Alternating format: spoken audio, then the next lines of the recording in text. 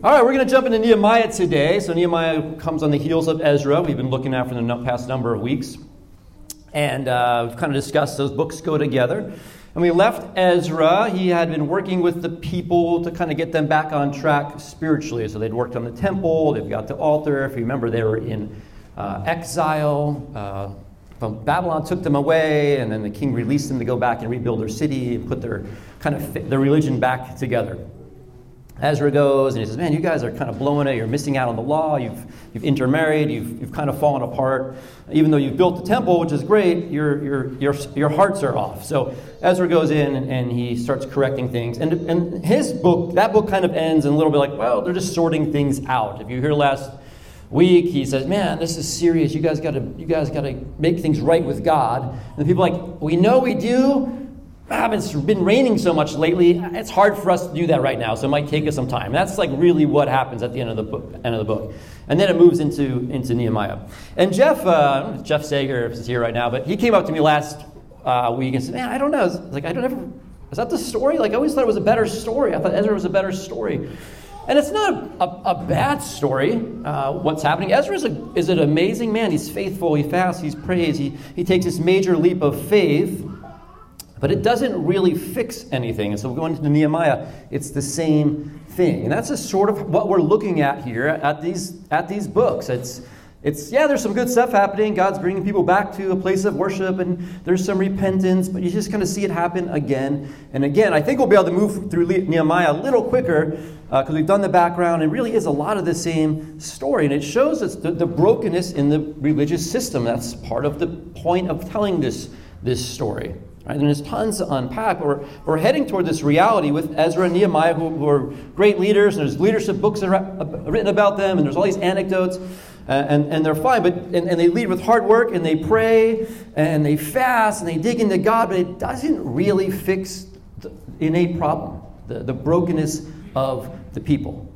And the people throughout the Old Testament, of this quick survey, right? They're always kind of looking to get back to where they were. Like, if we could just get a king back again, if we could just get a kingdom back again, if we just had David, if we just had land, if we just had our big temple, we can have peace. They're always looking at these external things. We could just get that, then I will be better. Then we'll be at rest. Which is all of us in some regard. If I could just get that job, if I could just make that much more money, if I could just travel more, if I could just have more friends, if my spouse was just a little bit more this way, then I'll be better. Right? If I could just find the right church, if I could just find someone who understands, then I'll be better. And those aren't bad things, but it doesn't really get us better. And so what is it? What is it that brings peace? As we move through the end of this Old Testament narrative, what brings peace is Jesus. So this is where it's pointing us here. And so as we get toward the end of the Old Testament, if it's all fine, then it kind of takes away from what's going to happen when we enter the Gospels. Because we're all just a little bit frail, we're a little bit broken. No matter how much we dress things up on the inside, there's still a part of us that's just a little off, that needs healing and needs work. It's going to be a little bit off kilter, a little bit at unrest. And just who we are, even though people come, and we'll see Ezra and Nehemiah, they give them a word, they believe it, okay, yes, you're right. They kind of go back to the same old thing. Because inside, there's just a deeper brokenness than just our behaviors. I was having lunch with Nick a couple weeks ago. We're driving to pick him up, and up in this area, we're going downtown to have lunch. And you go down Telegraph, and there's the 5 Points deal, there's Main, and it goes off to Thompson. It's kind of a busy little intersection. And we're going, I start to go down Main Street, start turning right on Main. I remember, there's construction on Main. I'm going to jump over to Thompson. I take a quick check in the mirror, and there was somebody pretty close, but I can make it. And I'm just like, and I'm cutting this person off. I'm saying, sorry, lady, sorry, I'm coming over.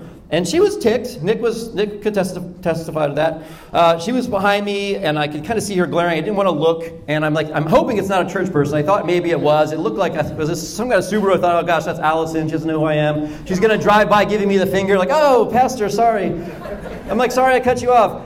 But I wasn't really sorry. I mean, I was kind of sorry, but I was doing it, right? It wasn't a mistake. I knew I was going to do it, right? I knew I was going to jump lanes here. I felt like it was safe, but I was going to do it anyway.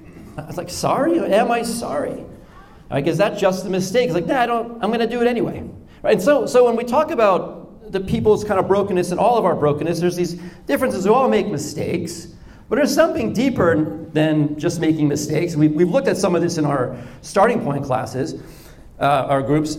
There's mistakes, and there's also this idea of sin. Like, we don't like to talk about that, but there's just this brokenness about us that you know it's wrong, and you're going to do it anyway. Like, yeah, I didn't really make a mistake. I sinned. I did this wrong. And so for the people, as they're kind of journeying here, it's not like they don't know. They don't know they know the laws and the regulations. They know what God wants from them, what God desires of them, the way they should carry themselves. And then they do something else anyway. It's like, I made a mistake. No, there's a bigger brokenness there. It's like they're saying sorry as they're doing the wrong thing. Like, sorry, I'm doing this anyway. Are you really sorry? And that's a weighty issue for humanity, because we like to say that. Like, I'm sorry. Like, you're not really sorry. It was an accident. It wasn't really. You knew you were doing it. You knew it was wrong. And so the people here, they're not in the dark at this point about how they should be living. And they go back to these places anyway. So Nehemiah gets going. Just a real quick kind of overview. Some of us will learn something, hopefully, through these talks about the text. So you got, toward the middle of the Old Testament, you got Esther, Ezra, and Nehemiah, these books. And in my Bible right now, they're kind of like right here. This is Nehemiah. These are but really the last books of the Old Testament. So your Bible, most of us, maybe you've heard this or you don't know, it's not necessarily put together in chronological order. So we get after these books, and there's a whole bunch of more Old Testament to go. It's going to be prophets, there's some poetry, and the way they organized it at one point is, hey, let's categorize these books. So this is going to be a section of this type, a section of this type, a section of this type. So Nehemiah, I've mentioned this, but it helps when you're looking at the text and reading it toward the New Testament. This is really the last story. This is it. This is the end of the Old Testament era. There's some prophets that we'll see turn up in these stories, like Haggai, Zechariah, Malachi, these little minor prophets in the very end of the book, but they're speaking during these times. So those prophets fit into these books. So you have Esther. Some of you know the story of Queen Esther. She had favor with Persia. We'll look at this book another time. She was able to free the people living in exile they delivered them from execution. Ezra comes in, Nehemiah comes in. They're all kind of a little bit contemporaries, probably some degrees years off. So that's what's happening here. So when Nehemiah opens up, he's talking about the same city that Esther was in. So there's this great connection. For those of you who love to dig into that stuff, there's a ton of connections here between these two stories. So Ezra opens up. Nehemiah opens up. And I'll just read some of it, and then we'll walk through it. In the late autumn, in the month of Kislev, in the 20th year of King Artaxerxes, I was in the fortress of Susa. Hannah, one of my brothers, came to visit me with some other men who had just arrived from Judah. I asked them about the Jews who had returned from captivity and about how things were going in Jerusalem. So Nehemiah is working for the king Artaxerxes in Persia. He's part of his court, so we'll find out he's a cupbearer. Some guys come back from Judah, where they were working on the temple, and they come back from Jerusalem. He's like, so how's things going there with everybody? They said to me, things are not going well for those who return to the province of Judah. They are in great trouble and disgrace. The wall of Jerusalem has been torn down, and the gates have been destroyed by fire. When I heard this, I sat down and wept. In fact, for days I mourned, fasted, and prayed to the God of heaven. So he's getting this report for his people. He knew they had went back. Remember, it's this 4-month journey. It's been years and years. They restored the temple and the altar. The city, it seemed like, all right, they're kind of on their way to getting things going again. Say, hey, so how's things going there anyway with everyone who went back? And they're like, dude, it is not going good. The walls are down. The gates are destroyed. The city's kind of in ruins. So it was kind of this high point of this release to go back and rebuild. And it's like, it's not good at all. It's actually terrible.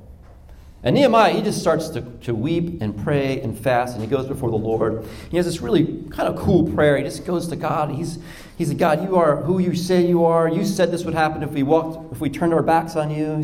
He sort forgive us, have favor on us once more. And he's just pleading on behalf of the people, even though maybe he wasn't necessarily guilty. We saw Ezra do this as well. He's like, Lord, I'm so sorry for everything.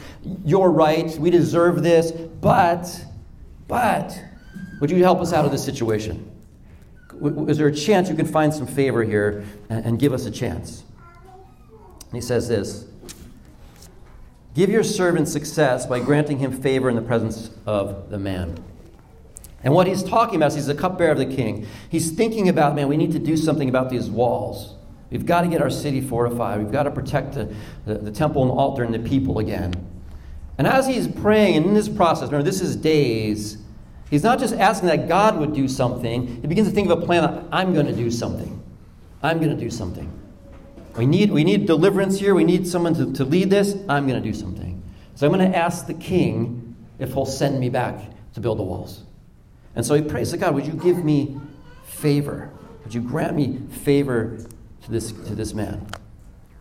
And he just spends time in the presence of God. And I don't know what that process was for him. If he kind of thought right away, like, oh my gosh, I got to go myself. Does he go to God and starts praying and say, wait, maybe I'm the guy? Like sometimes you could be the answers to your own prayer. You don't want that? Or the prayer for somebody else. God, would you just please do something? And God's like, well, why don't you do something? I don't know. Never mind. But he's going through this time with the Lord, and I'm thinking of a plan. We'll find out from Nehemiah. He's a pragmatic guy, and he's thinking how it could work in the time and what he would need. And begins to get this vision that he's going to pitch to the king of Persia, who is he's close to, but doesn't have any interest in Judah. Past kings have released these guys, but they haven't really followed up. They said, all right, go. Here's some money. Go figure it out. Nehemiah's going to come, hey, you know what? We kind of need some help again. And he comes up with this plan. I appreciate about this person, and again, for so many of us who are going before the Lord and something in your life, a relationship or money or whatever, and it's like, God, would you just do something? God's like, yeah, I'm here, but you do something too. Let's get you moving on this also. And he begins to come up with this plan. So chapter 2, he goes on. That was chapter 1. It's a lot of prayer. It's Nehemiah getting this vision and this call. Cupbearer to the king. Some of you are familiar with this idea. Very close to the king. Would taste the king's wine. He was in charge of getting the king drink. So if there's any poison in that, the cupbearer would take a sip first and then give it to the king. Excuse me. Early the following spring, I was serving the king wine. I had never before appeared sad in his presence. So the king asked me, why are you looking sad? You don't look sick to me. You must be deeply troubled. And this is kind of interesting little exchange. Because before the king, I never looked sad before. You're going before the king, you put on your happy face, you do the wine, and everything's good. But he's just wearing this sadness over him. And the king notices it. Say, hey, you're not sick, so what's going on? What's going on with you? He said, then I was terrified. Oh no, he knows. He knows something. And maybe he's going to ask me, now I'm going to have to say something. I was terrified. But I replied, long live the king.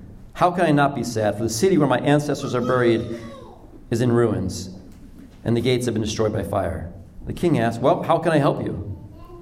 With a prayer to the God of heaven, I replied, if it pleases the king, and if you are pleased with me, your servant, send me to Judah to rebuild the city where my ancestors are buried. So he's carrying this sadness.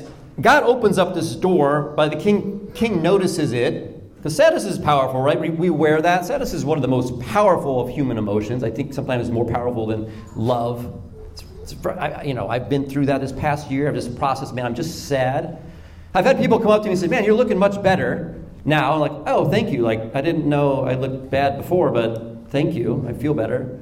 Because you wear it on the outside, too, whatever's going on in here. And so he's wearing it all over his face. And the king opens up this question, and it's like God's like, all right, I'm going to start leading this thing along now. And he's terrified. Oh, shoot, he's going to ask me, what am I going to say?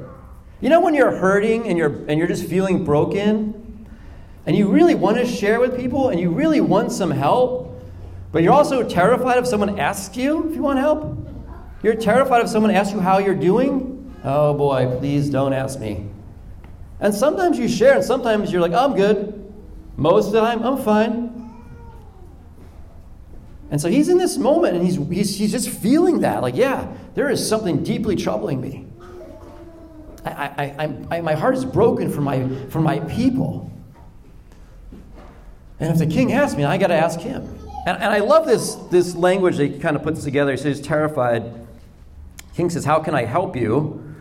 And he said, with a prayer to the God of heaven. He's like, all right, here we go. Lord, I'm doing this. With a prayer to the God of heaven, I'm going to say what's on my heart. I'm going to say what's on my mind. I'm going to say how I'm really feeling and what I need. How can I help you? Sometimes that's a terrifying question in itself. Because we all would say we need help. A lot of times we like help, we want help. But it's hard to receive help. How can I help you? I'm good. You're not good. You need help. Nehemiah, he could have said, I know, I'm kind of going through something, but I'm good. We'll figure it out. He's like, no, I need help. I need help from somebody else. And he loved the Lord, and he was close to God, and he knows God's going to move, but he still needed help from someone else. And so the king is there, and Nehemiah's got favor, and the king said, all right, let's do this. Let me send you on your way. What do you need? And the king asked him, how long is this going to take? Because the king kind of liked Nehemiah to be with him. So how long is this going to take you think? And Nehemiah had calculated this. He said he took some time and he figured it out. He knew he needed to do some kind of scouting, but as best as he can formulate, he had a plan for the king. I do need help, but I have this plan. I've been thinking about this. And the king, again, grants him favor in this chapter to kind of go and do this again. So Zerubbabel had this favor from the king. Ezra had the favor from the king. And Nehemiah now has this favor from the king. And these are pagan kings who don't care about Jerusalem at all, really. But they care about these people, and God's moving that way. So the rest of chapter 2 goes like this. This is kind of cool. So he goes to Jerusalem. And so 3 days later, I slipped out during the night, taking only a few others with me. I had not told anyone about the plans God had put in my heart for Jerusalem. So he's like, I have a plan. I feel pretty good about it, but I don't think I'm going to tell anybody yet. I'm still a little nervous about that. Because what if I get there and like, oh boy, this isn't going to work. Like, he just kind of, he wants to figure things out a little more first. And I don't know, Ezra didn't seem like that guy. Ezra's like, we don't need any help. We don't need people to protect us. We're just going to go. And that's his kind of leadership for his people. But Nehemiah's like, you know what? I kind of want to check this thing out. I'm going to keep it to myself for a little bit. I got a plan for the king. I want to assess the situation, which is fine. That's a good way to lead as well. So he sneaks out in the night, it says. He hasn't told anybody. He's got a few guys with him. What God had put on his heart for Jerusalem. He's got, they're kind of mounted on, they got a couple of pack animals with him that he's riding. He said, after dark, he went through the valley gate, past the jackal's well, over the dung gate to inspect the broken walls and burned gates. Then I went to the fountain gate and to the pool, and he's going all around the city. So it was still dark. I went into the valley, inspected the wall before I went back and entered again through the valley gate. So he's going all around the city. You can read some of this in your own time if you like, but he's checking all these specific parts of the city. And the city officials did not know that he was there, what he was doing. I had not yet said anything to anyone about my plans. I had not yet spoken to the Jewish leaders, the priests, the nobles, the officials, or anyone else in the administration. God had moved on my heart, right? He's moved on his heart to do something. He's not at this point, at this time, any of those leaders. He's not one of those guys. He works for the king's court in Persia. They may be suspect of him. He doesn't know. He hasn't told anybody. But they came out, and eventually he said to them, you know very well what trouble we're in. Jerusalem lies in ruins, and its gates have been destroyed by fire. Let us rebuild the wall of Jerusalem and end this disgrace. Then he told them about how the gracious hand of God came upon me, and about my conversation with the king. So these guys get word of him, kind of snooping around a little bit, and he said, you know what? You know as well as I do, this isn't good. This is broken. Right? You've been living with it maybe for a while because you just sort of accept it as is. But he's like, you know what? From the outside, he can come and say, this is broken. Which is great about having outside eyes in our lives, because sometimes you're just so in stuff you can't see it. Or someone can come in and say, hey, you know what? You're not really doing very well. You don't seem well. No one wants to hear that, but you do want to hear it kind of. He said, let's do something about it. So they accept. They say, man, this is bad news, but I had this conversation with the king, and there seems to be some favor. And it says, they replied at once, yes, let's rebuild the wall. And so they began the good work. Let's rebuild the wall, and they began the good work. And I replied, the God of heaven will help us succeed. We, his servants, will start rebuilding this wall. The God of heaven will give us success. We, his servants, will start building. You see the both in this story? The both end, it's God and people being obedient and putting in the time and putting in the work and putting in the effort. It says God's going to deliver us, but we gotta get to work. God will give us this protection, this story. Now let's start building the wall. It's not let's just pray that the wall goes up, which would be great. Some of us live our lives that way. We just pray for, Lord, just bring up the wall. And we don't go to work. I said, the Lord is going to give us success. And they went and started rebuilding. Those areas of life that just seem like, it's been in ruins for so long, and I keep praying and nothing's happened. Well, maybe there's a time for you to pick up a shovel and start doing work on your life. Or that relationship that's just been strained. Or that sort of sadness that's over you, or that loss, whatever that thing is, to go to work. All right? Many of you know my story lately. I've been public about it. I was in therapy again this week, and it's like, I'm sad, and it was really hard, but I'm going to do everything I can to get better, to stay healthy and be well. I'm going to pray that God would heal my heart, and I'm also going to go see a counselor. Because I lost my mom and my brother last year. It's both.